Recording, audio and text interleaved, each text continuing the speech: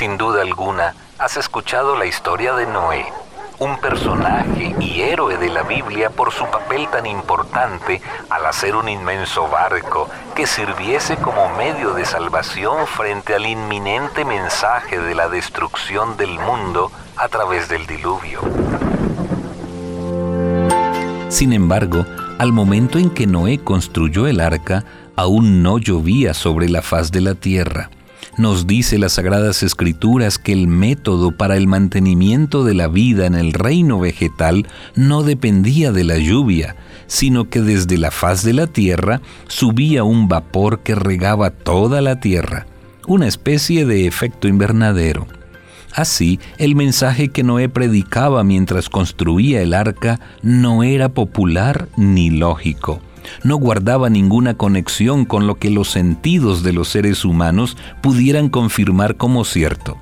Pero es allí donde surge el elemento que hizo de Noé un hombre de obediencia a Dios y de reconocimiento mundial: la fe.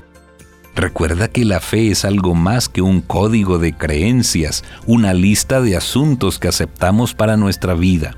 La fe tiene que ver con una experiencia personal y significativa con Dios que nos lleve a confiar totalmente en sus promesas y desafíos, aunque parezcan que no guarden lógica. La palabra de Dios hace una alusión muy detallada de la fe de Noé. En su experiencia personal, la fe de Noé le llevó a construir el arca con reverencia, en donde su familia pudiera salvarse del diluvio. Según la epístola a los Hebreos, capítulo 11, versículo 7, Noé pensó en su familia, en la salvación de sus seres amados. Su esposa, sus hijos y sus nueras constituyeron el motivo de su accionar. Y esta demostración de fe le llevó a que su familia fuera la razón de su proyecto de vida.